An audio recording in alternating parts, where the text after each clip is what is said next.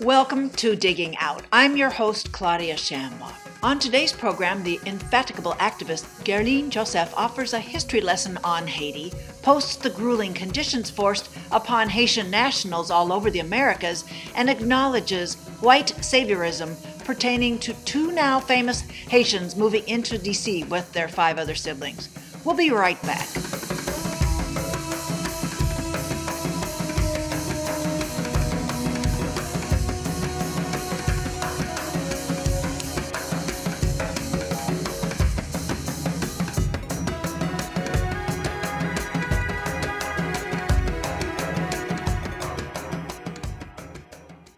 Welcome to the October 29th, 2020 edition of Digging Out.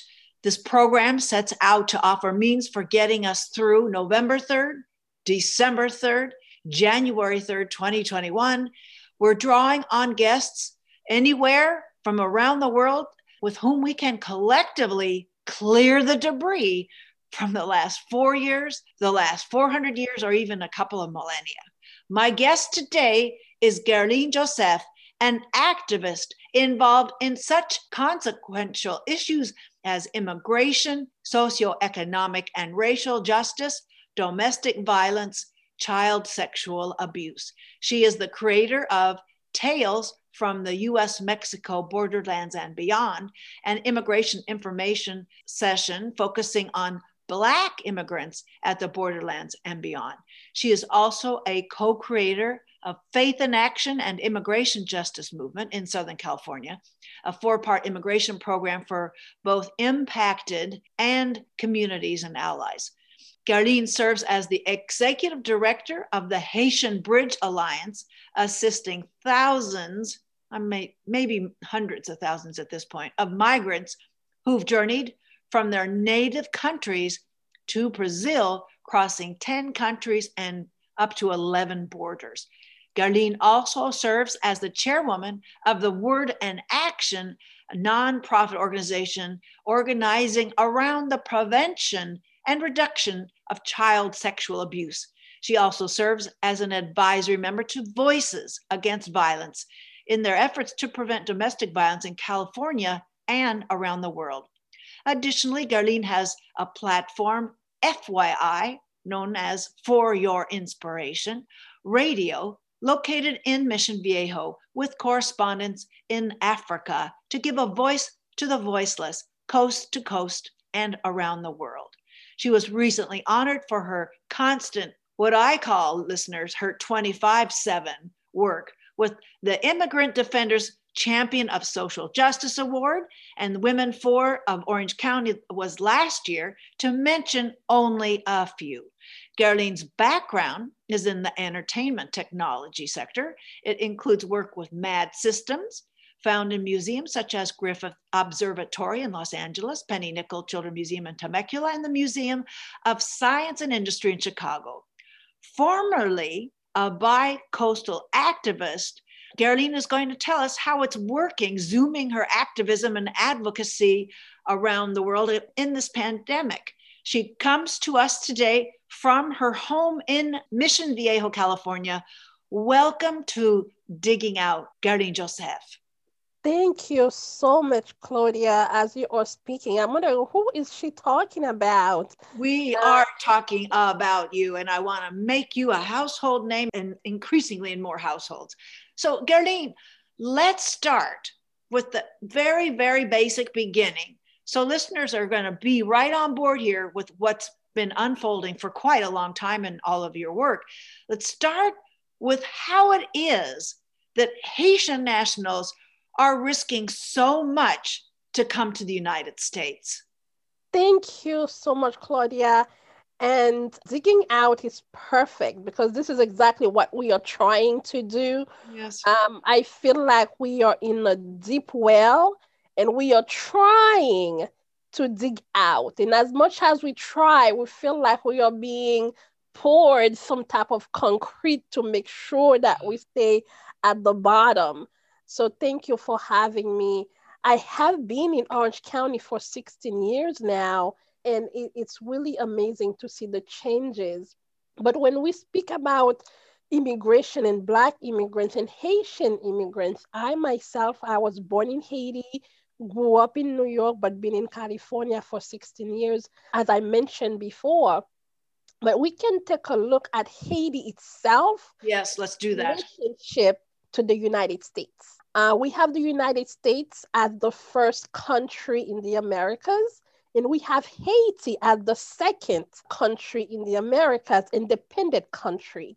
But Haiti is a Black country, and we fought for our independence as a slave revolt.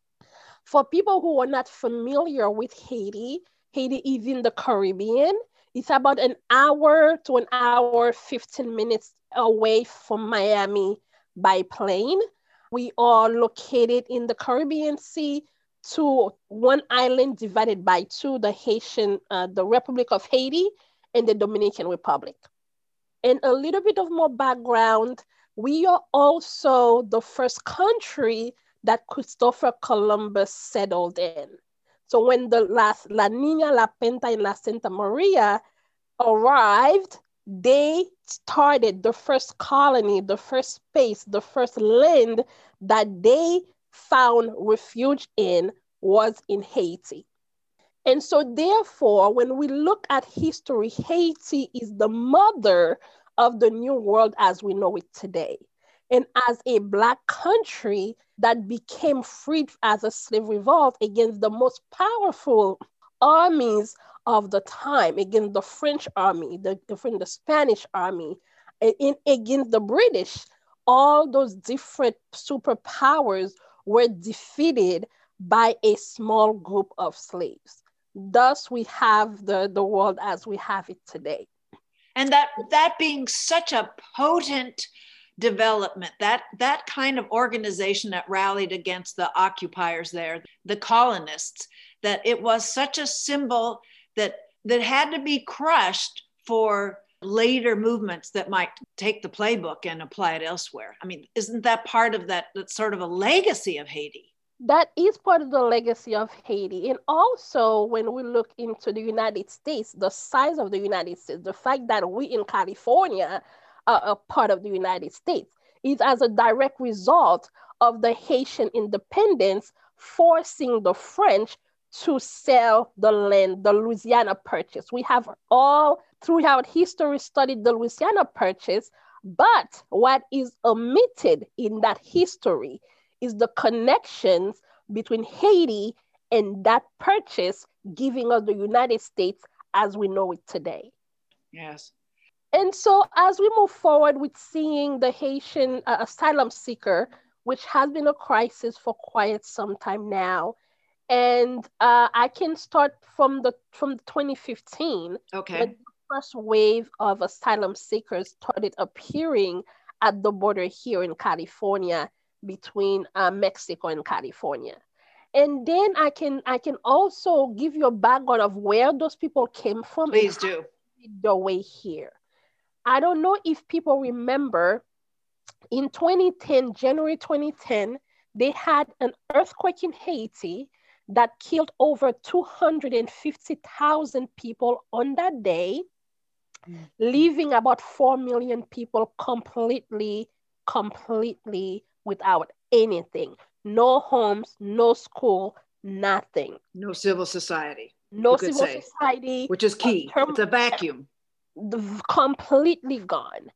And then we had a group of people who participated at a humanitarian program to go to Brazil to provide manual labor, because at that time, Brazil was in the middle of preparing for the Olympics and the World Cups that were supposed to be happening, 2015. Right. And 2016. So a lot of survivors of the earthquake, those who have lost everything, family members, their homes and everything, their businesses, ended up migrating to Brazil as a part of that program. Unfortunately, at the end of 2015, the economy of Brazil collapsed, the political system collapsed, and the first people to feel the weight of what was happening were the newly arrived Black immigrants from Haiti and also from Africa. Like So, Cameroon and all, especially, right? yes, from Cameroon, from many different countries in Africa, they made their ways to Brazil. And as we probably know, and for those who do not know, Brazil has one of the largest Black populations outside of Nigeria. As a Wow. country, when we look at population, Brazil has a large Black population. So we taught, from me personally, growing up studying, I understood that, but I didn't know how much racism and prejudice was prevalent within the Brazilian community itself. With the Portuguese The, colonists and the the part legacy exactly, of theirs. Okay. exactly.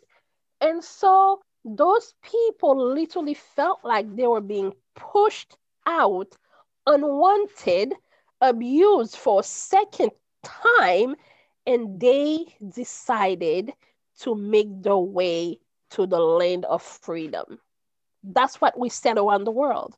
We said that we are a land of fairness and freedom.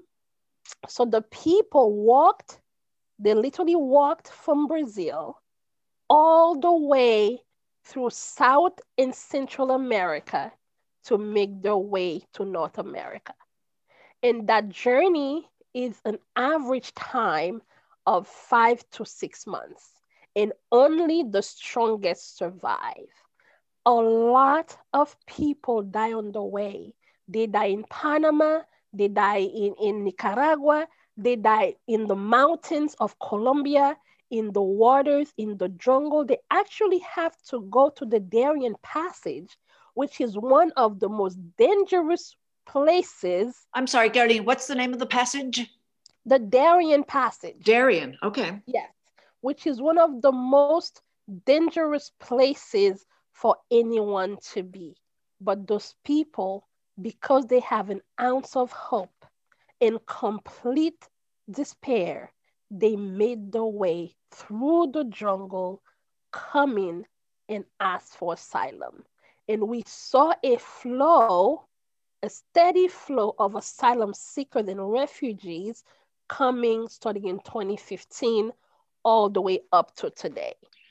So for those of you who've just tuned in, I want to reintroduce my guest is Guerline Jozef here on Digging Out. She's the executive director of the Haitian Bridge Alliance, creator of Tales from the U.S.-Mexico Borderlands and Beyond, and Immigration Information Session. So now we are at 2015, at that point in time, and we're going to talk about how the rules changed, the goalposts moved from what was unfolding in the Obama administration and what has become the executive orders, regulations from January 2017 to the present. There was a sort of a ratcheting down of opportunities for people to come in safely and remain in place. So when I'm asking these questions, I want listeners to think about how much legal training it takes for activist immigration to really tackle and make the case and work with, support, advocate for the asylees that are coming here. So let's talk about what they had at that moment in 2015, what they could rely on entering the port of entry. Around that time, Claudia, they were allowed what is called a due process. So they will come to a port of entry. They will legally present themselves to the officers, the Department of Homeland Security, and then they will make their case. They will have to pass what is called a credible fear interview, which means they are either fearful of returning to their country of origin or the places they were in previously. So when the people will go to the process, that was in 2015, 2016, all the way to August 22nd, 2016, right before the elections, they will release those people with an order to appear in front of the judge. And those people will keep their appointments, contrary to what we are hearing on TV and on the debate. Those people will keep their appointment because they know that is the only way they will be able to continue the process. With or without a lawyer. With or without a lawyer. With or without maybe their cell phone, their flip phone, that they can get the notice about anything they need. I mean, that's like, those are two big things that may not present in their making their asylum case. Exactly. But I will repeat, those people will keep those appointments and they will show up, which is and huge. They will continue the process. And so with that process also, what they were able to do, they were able to legally procure a work authorization, social security card, a work authorization, because how are they going to support themselves if they cannot provide for themselves? Right? If we are thinking human with dignity, human who have a family to provide for, who have needs, who have rent and all of that. And keeping the family intact by providing. Keeping the family intact correctly. So that will literally allow them a way to survive while they still continue the process. And that makes sense, right? That seems like the proper thing to do. But what's happening now is what our current president calls catch and release, which is a way to literally use that language to create the fear of something that is not real. Now we have those people, instead of allowing them a way to survive while they go through the process, we put them in immigration prison. Privately or publicly. The majority owned and managed. The majority of them are owned by private institutions, and we as taxpayers pay anywhere between $70 to $500 per day. Wow. Depending on where they are. And that includes parents, families with children and babies that are a few months old. So let's talk about that happening. Well, let's talk about the broad sort of aspect of the asylees, the demographics. So there's children coming with their parents. There's whole families coming. There could be single prospective workers. Could you give us sort of all the breakdown of the different kinds of asylum applications? Yes. They, as you just mentioned, they have single men, single women, families, mothers and children, and we also have children who have come by themselves. So they could be minors. Minors, unaccompanied minors that might have come with a grandparent, because all parents have been killed, in Honduras and places like that. And the grandparents barely able to escape with that child. But when they arrive, they will separate them so that child become unaccompanied minor. So we have children that are by themselves. We have family units. We have just single women with the children. We also have young men and young women who have, made the journey to ask for asylum. And when we sit down and we hear that those people are racist or rapists and murderers, and you're looking at a baby who is 5 years old, 6 months, 6 years old, 7 and 8 year old, and you're wondering, that rhetoric is so untrue that you don't even know how to address it. Yeah. But this is the label that are being put on people who are simply coming, asking for asylum. So Guerline, when they're making that application or that doing that interview for their declaration of the credible fear, and what languages are they doing those in? What's your experience? That's another major issue. The majority of the time they are supposed to be in the native language of the person. However, the most languages that they have available, English and Spanish. So if you are a native Mayan speaker from Guatemala or El Salvador, you don't speak Spanish, then most likely there is a problem there. We have problems also with people from Haiti because Yes. they speak Creole.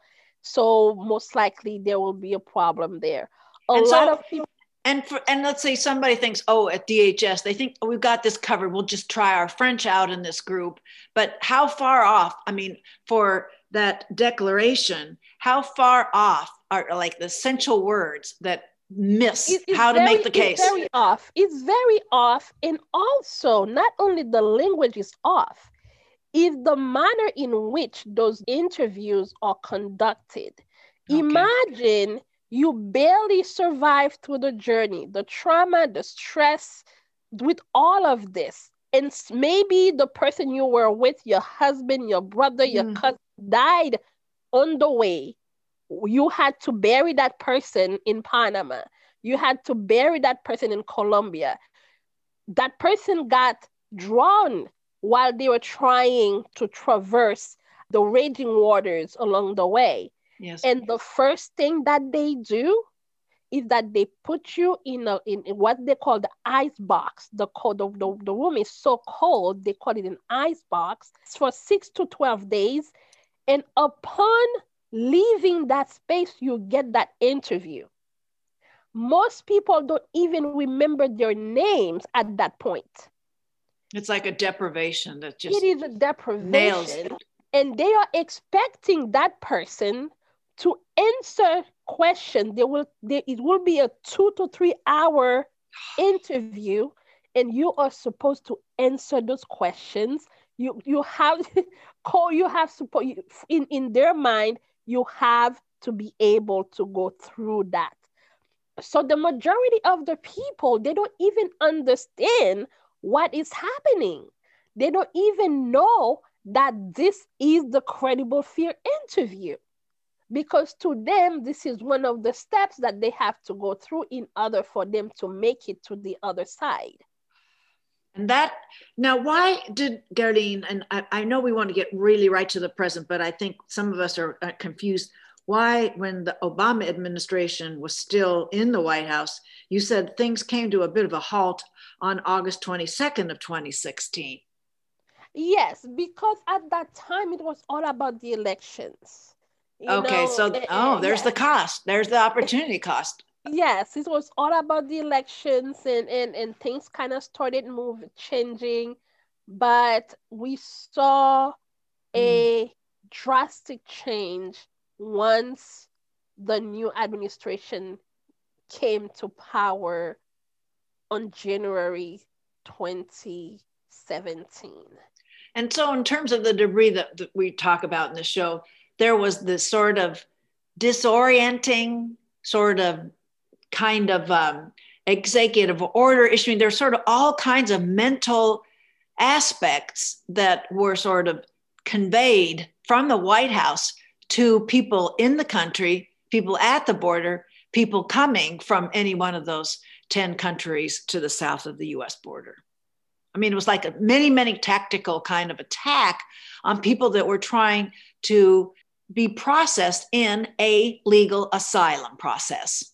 Yes, and there have been so many policies, Claudia. And one thing that I say, and a lot of us on the ground have realized, is that the wall that the president kept on talking about, building the wall, I don't think it was never meant to be a physical wall, because the policies that he had put in place have literally moved the wall from Tijuana all the way to the border of Mexico and Guatemala.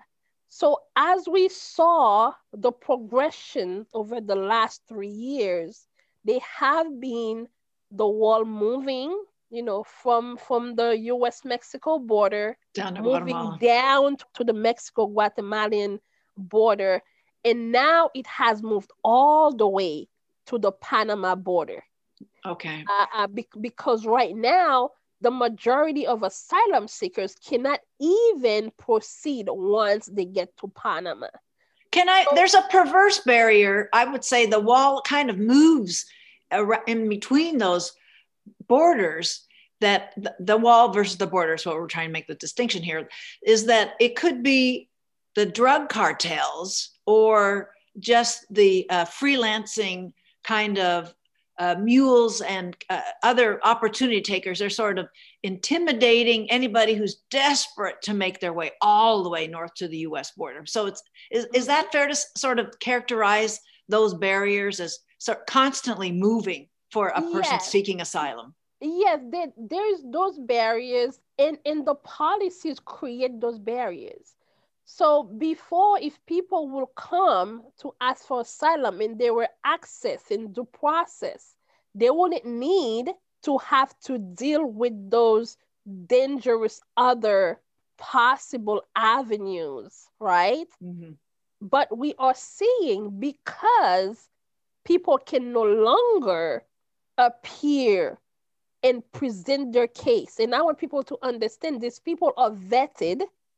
These people have to do background checks. They have to, because we understand the connectivity between the United States and all these other countries. If you have committed a crime in your homeland, most likely that the United States will know. So the people, those asylum seekers, are vetted before they are allowed into the country. So Guerline, I want that to be clear, because when we hear those people or criminals and all of that, the reality is it is not true.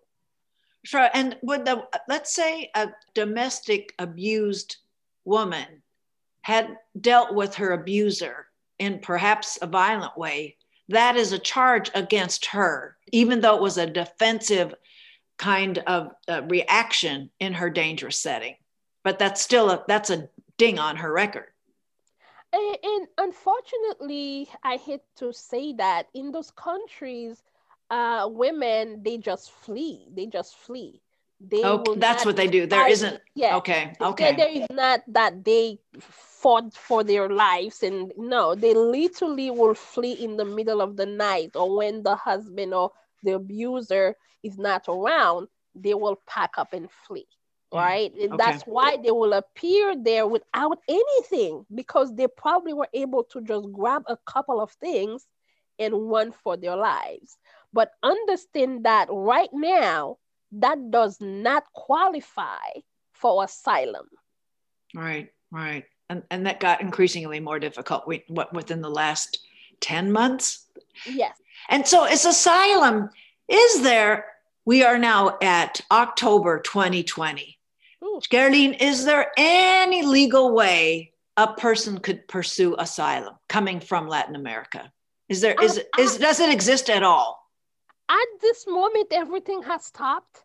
And it's not just from Latin America. We have people from China, from India, from Africa, from all over the world that are either coming for political reasons. There's a political asylum seekers that are running because of violence, that are running because of climate change and the earthquake that happened in Haiti, and storms and all of that, and the civil war conflict in Cameroon right now, where people are literally being killed on a daily basis. 13 children were gunned down and murdered a couple of days ago. So people are running from these situations, right? That have been created, a lot of them by colonial systems that were imposed into those places, including our own. Yes. Well, if we were just to talk about Haiti, that is a classic case of the result of our own U.S. policies in ways of imperial relationships with the country. Not only because they are Black, but because we as the United States have invaded Haiti so many times, 1915, again, the 1940s, and continue the oppression and pressure of making sure that those people stay in a state of dependency on international AIDS. But that might be another discussion for another day. Another day. But so in the back and forth in electoral politics, with your experience, Guerline, what is your best way to make the case, or what is your success in getting the attention of someone in the tribe that makes an immigration policy? They're very hard-nosed about immigration. How can you engage them in saying there's no existing legal way of coming into the US? There is no legal asylum. When they say, well, I came in legally, why can't the others? How do you break through that really hardwired disposition? It's the false narrative that needs to be changed. And exactly why if your parents and grandparents and your fourth parents, Claudia, were able to come, right? And why is it that people cannot come now? Because the same reason that your great-grandparents came are the same reason these people are coming. The reasons haven't changed. No.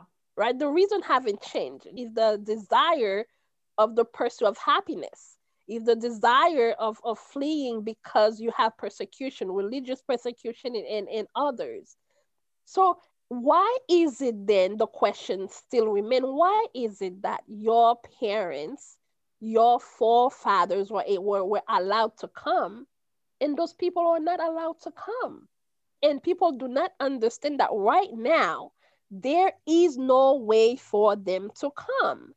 Even as refugees that we understand, that has been cut to zero, zero. That means, you know, under the previous administration, I believe from 90,000 to 110 to 150,000 a year of people around the world who will be pre-approved to enter the country. But now there is zero chance for these people to come. So therefore, they have to make the journey. And when they make the journey, they still don't have a chance. Right. And so right now, we as the United States have violated our own laws, the international laws that says and allows and give the right for people to legally come and ask for asylum. So, Guerline, do you have a handle on, and I'm not sure if some of the clips that I've seen you post recently is, there are some people, though, that entered into the pipeline some 2 years or longer ago. So there's still some people that are in the US, maybe are still, and maybe some in Mexico, but there is a small pipeline, but admittedly not very many, but there's a few people that are coming in only because they began this process more than 2 years ago. Mm-hmm. Right now, there's nobody coming in. Everybody who shows up at the border will be put in prison. Period. Okay, and there's nobody in any kind of a hearing. There's that has come to a complete end too. There's no later stage review of a case. Yeah, with the pandemic, now we see what is called a Title 42. Yes. Which is directly dealing with the pandemic. You know, that has been weaponized since April against asylum seekers, against migrants that are coming to the border. So originally the Title 42 was to sort of maintain a kind of public health standard for incoming residents. Mm-hmm. And now the crazy thing, Claudia, is the fact that those people have not been tested positive for COVID-19. So what is the reason for not granting them a chance to due process? Yeah. Right? Right. Because the reason why you're saying you don't want them to come is if they were sick, they are not. Right. So the whole system has been changed in a way and weaponized against immigrants and against migrants. And we see even, I'll tell you something you probably don't know. People who enters, pregnant women who enters and give birth in this country, in San Diego, right? Or Right. in Texas or whatever. They will give birth to the baby here, and then they will return them to Mexico with the baby. But they're nationals, though. They're U.S. citizens, the babies, Yes, ma'am. because they're born here. Yes, ma'am.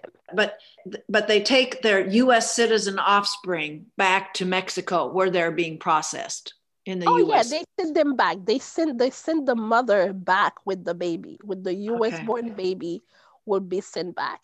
And it's another way to show there is no access to asylum seekers. In the language, the narrative that is being coming from the highest level of the land, it is simply, a reflection of what's been happening, what we see on a daily basis, what we hear on a daily basis when it comes to immigrants, asylum seekers, and refugees. For those of you who've just joined us, you're listening to Digging Out. My guest is Guerline Jozef. She's the executive director of the Haitian Bridge Alliance, and she's talking about how deeply involved she has been in championing people down on every aspect of having a life at all, that have come to all the way to the US border from up to 10, 11 countries. So I don't mean to make this about me. I had the distinct privilege of having visited only for a moment in the scheme of things, with you in August of 2019, where there was a kind of a bottleneck that the Haitian community that came all the way to the US border has had to settle indefinitely in Tijuana. And so I want to ask about some of those places that you showed us, and how in those dense dwellings, how the pandemic is complicating handling all of their needs. They were looked pretty complicated in August 2019, but with a pandemic, it's a whole new situation. It's terrible, Claudia. And again, I want to say thank you for taking the time to go see for yourself. In Haiti, we say tande akwese de, which means seeing, hearing and seeing are two different things. You get a different perspective when you Right. see something, rather than when somebody tells you something. We actually had to change our service providing ways for the folks in Tijuana. We currently have a organizing country director in Tijuana, and we are now doing a cash assistance. And we provide 2,000 pesos, which is around $90 to $100 per month for families, so that they can purchase, food and milk and diapers and those type of things for their families, because we can no longer do our biweekly humanitarian trip to Tijuana. But you So can they get $90 to $100 for a family. How long does that allowance last? it lasts them, they make it stretch. If they were to really just use it, that's probably be a couple of weeks worth of food. They buy rice and beans, very basic, the very basic needs, but they make it stretch, and that's all we can afford. That's all we can do, right? But they're living so closely together. Yes, yes, they are. And now you can imagine how difficult things are, because people can no longer come. And I can tell you, people who actually were so desperate this past couple of months that they said, okay, we'll take a chance, we'll come. Claudia? What? Between October 5th to today, the United States have had 13 deportation flights to Haiti. 13 deportation flights, and average flight has 120 to 150 people. That includes babies under the age of 1. 13 flights. I need to timestamp this interview we're conducting October 26th. I've been aware of how ICE is moving around Southern California, but these flights are all along the US.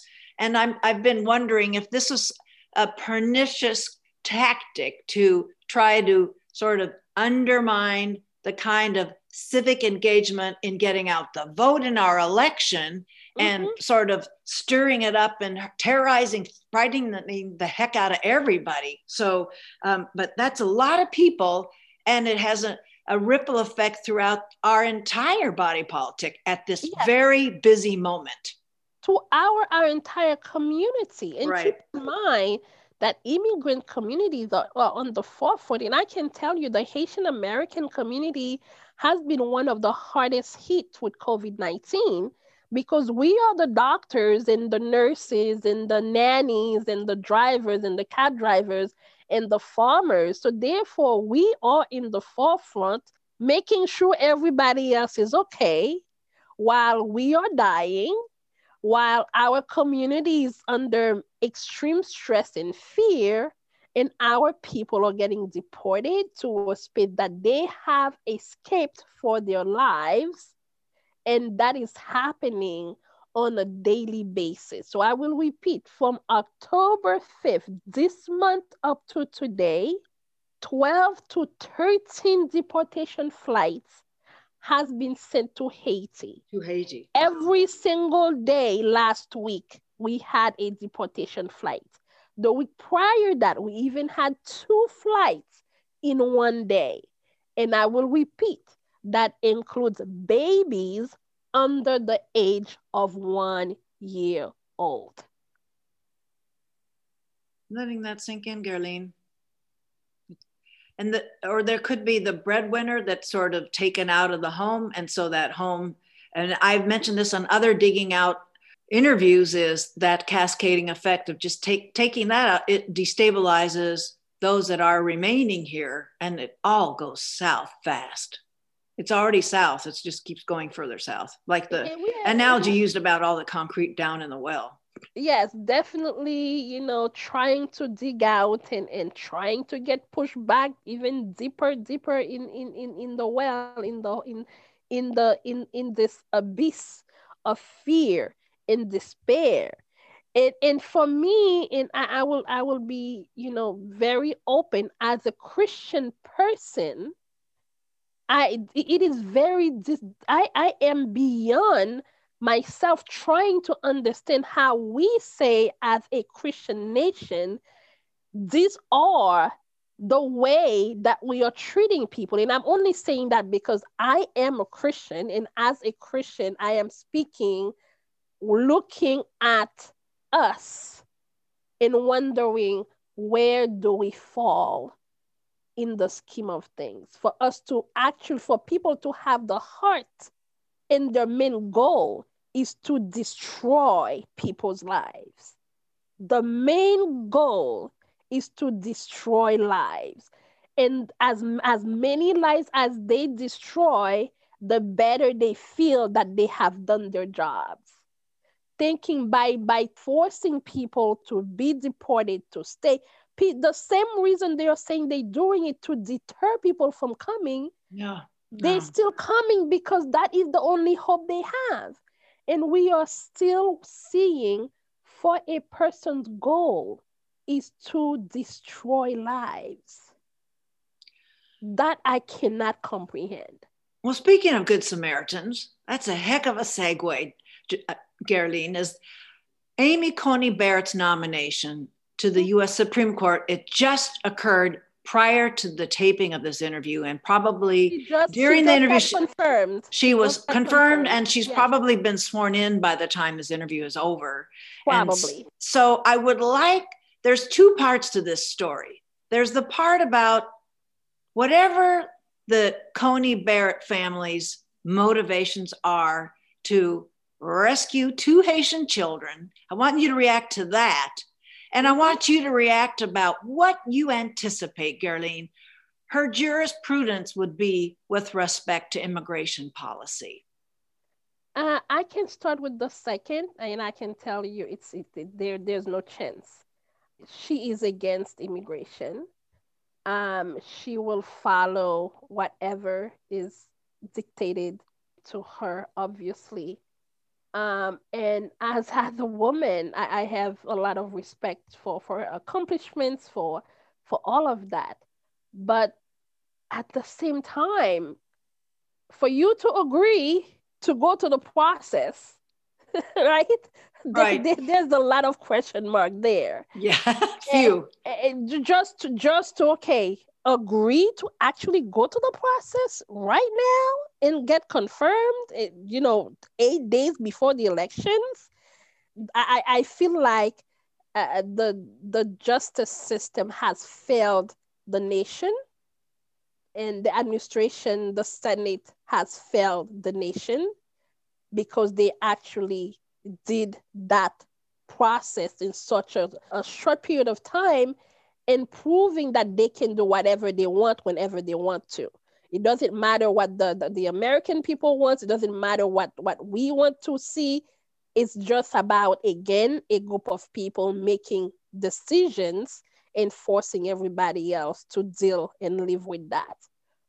Now, when it comes to the children, I do not know how she was able to adopt those children. They have a lot of question marks on that as well.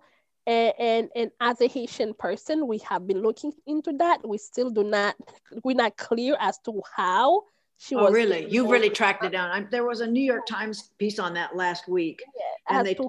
Mm-hmm. the Please New go ahead. Arrival Incorporated, and you looked at all those agencies that were involved in We are this. trying to see how that was, right? But one thing that the Haitian community has been paying attention to is whenever she speaks about her family, so and so is smart, they're doing wonderful in school, and she will go down the line. But when it comes to those two Black children that were adopted, from Haiti, they are never mentioned in the same line as being smart or doing good in school.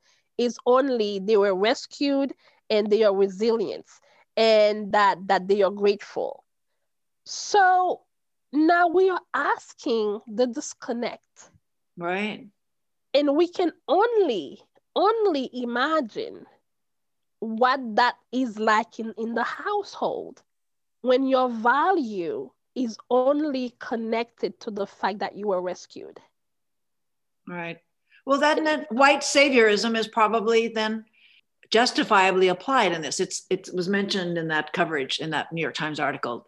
Critics of her family, they talk about white saviorism. But so you're saying that there's kind of a different standard applied, and there are optics. There's something showy about this.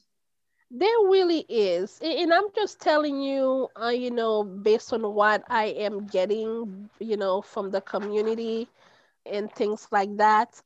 And so this is the sentiment, is the process by which the adoption went through, because even Haitian Americans, it's impossible for them to adopt their little cousins that they want to adopt. Even blood relatives that they want to adopt has been extremely nearly impossible. And you know that personally, right?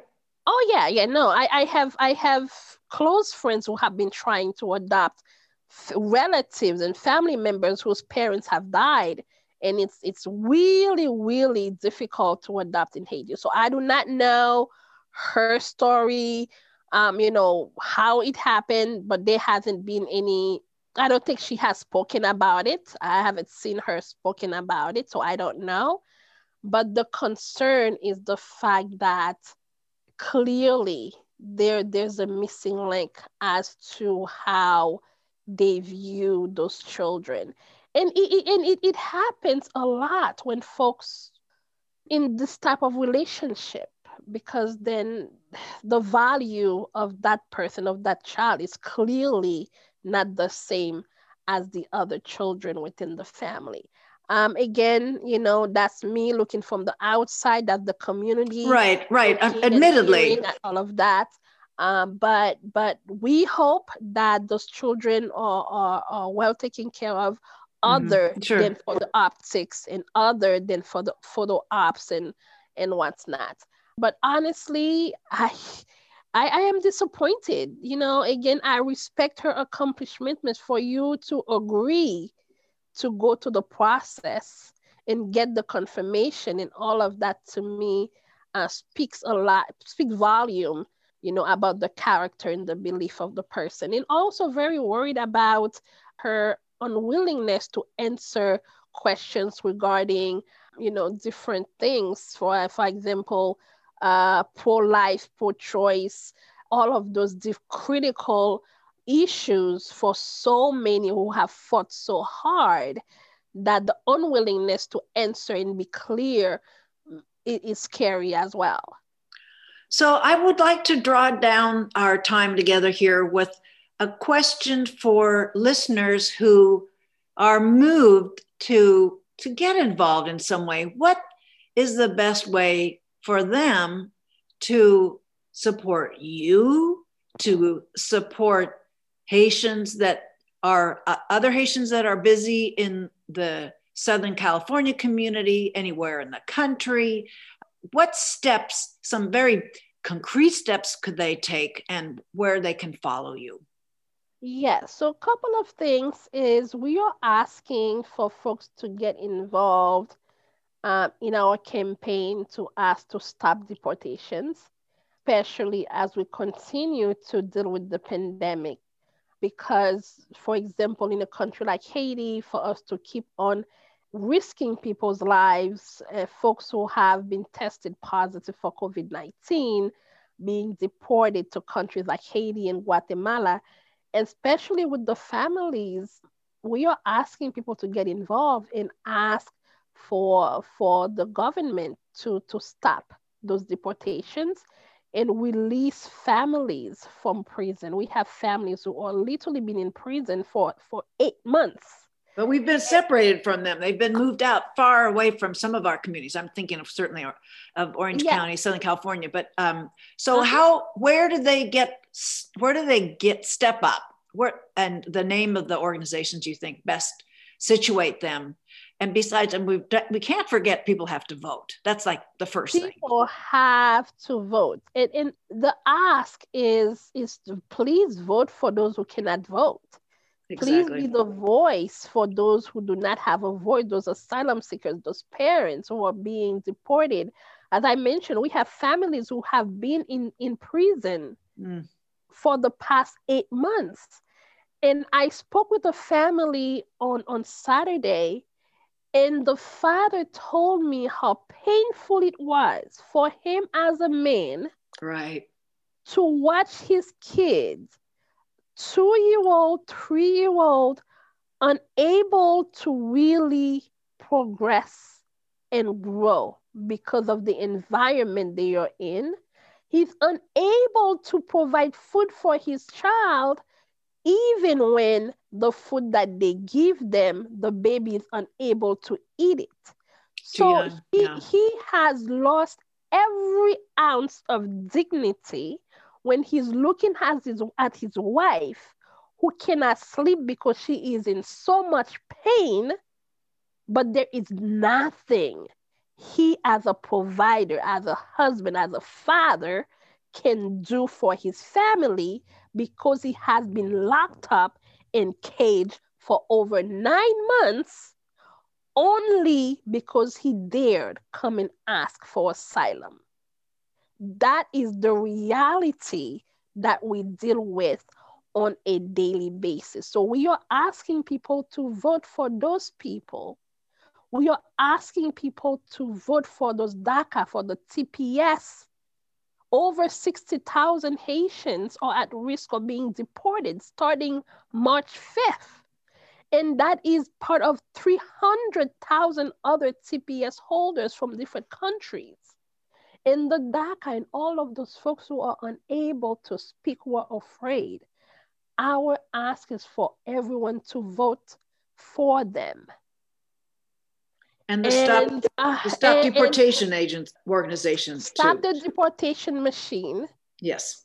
And we have a campaign. We have flyers and things like that, asking people to get involved. You can join us and follow us on Facebook and Twitter and Instagram. We also started the Black Immigrants Bail Fund. Claudia, I know we are running out of time, but I wanted to quickly touch about the Black Immigrants Bail Fund. Is a bail fund that we launched on June 19th for Juneteenth this year. Okay. Because Black immigrants normally receive a higher bond than everybody else. We are looking at $30,000 to $60,000 bond for a Black immigrants from Haiti or Cameroon or Sierra Leone, because they want to make sure that these people never get out of those prisons, giving them those high bonds. So we were forced to create an avenue to raise money to pay for those high bonds. So please go to the Black Immigrants Bail Fund and support that way. Okay. We want you to partner with us in this journey for freedom, liberation, liberty, equality, and love. Good Samaritans, take note. So I want to thank you, Guerline Jozef. You are a tireless advocate and activist. Thank you for the time you've given us to give us this heady story about a situation. It's unacceptable, it's opening up, and it's maiming people we haven't even met, and it's on our watch. Thank you so much, Guerline, for being on Digging Out today. Thank you, Claudia, for helping me dig out.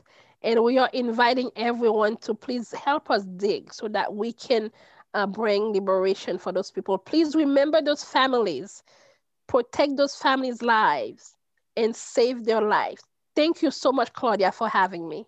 My guest was Guerline Jozef, the executive director of the Haitian Bridge Alliance, and so many other organizations cooperating and collaborating with them. And thank you again.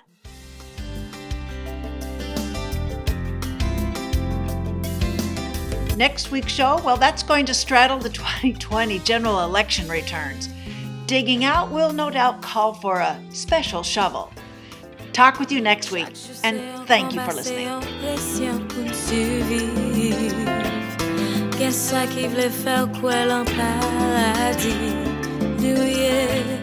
Décider ignorer la caille, nous payer.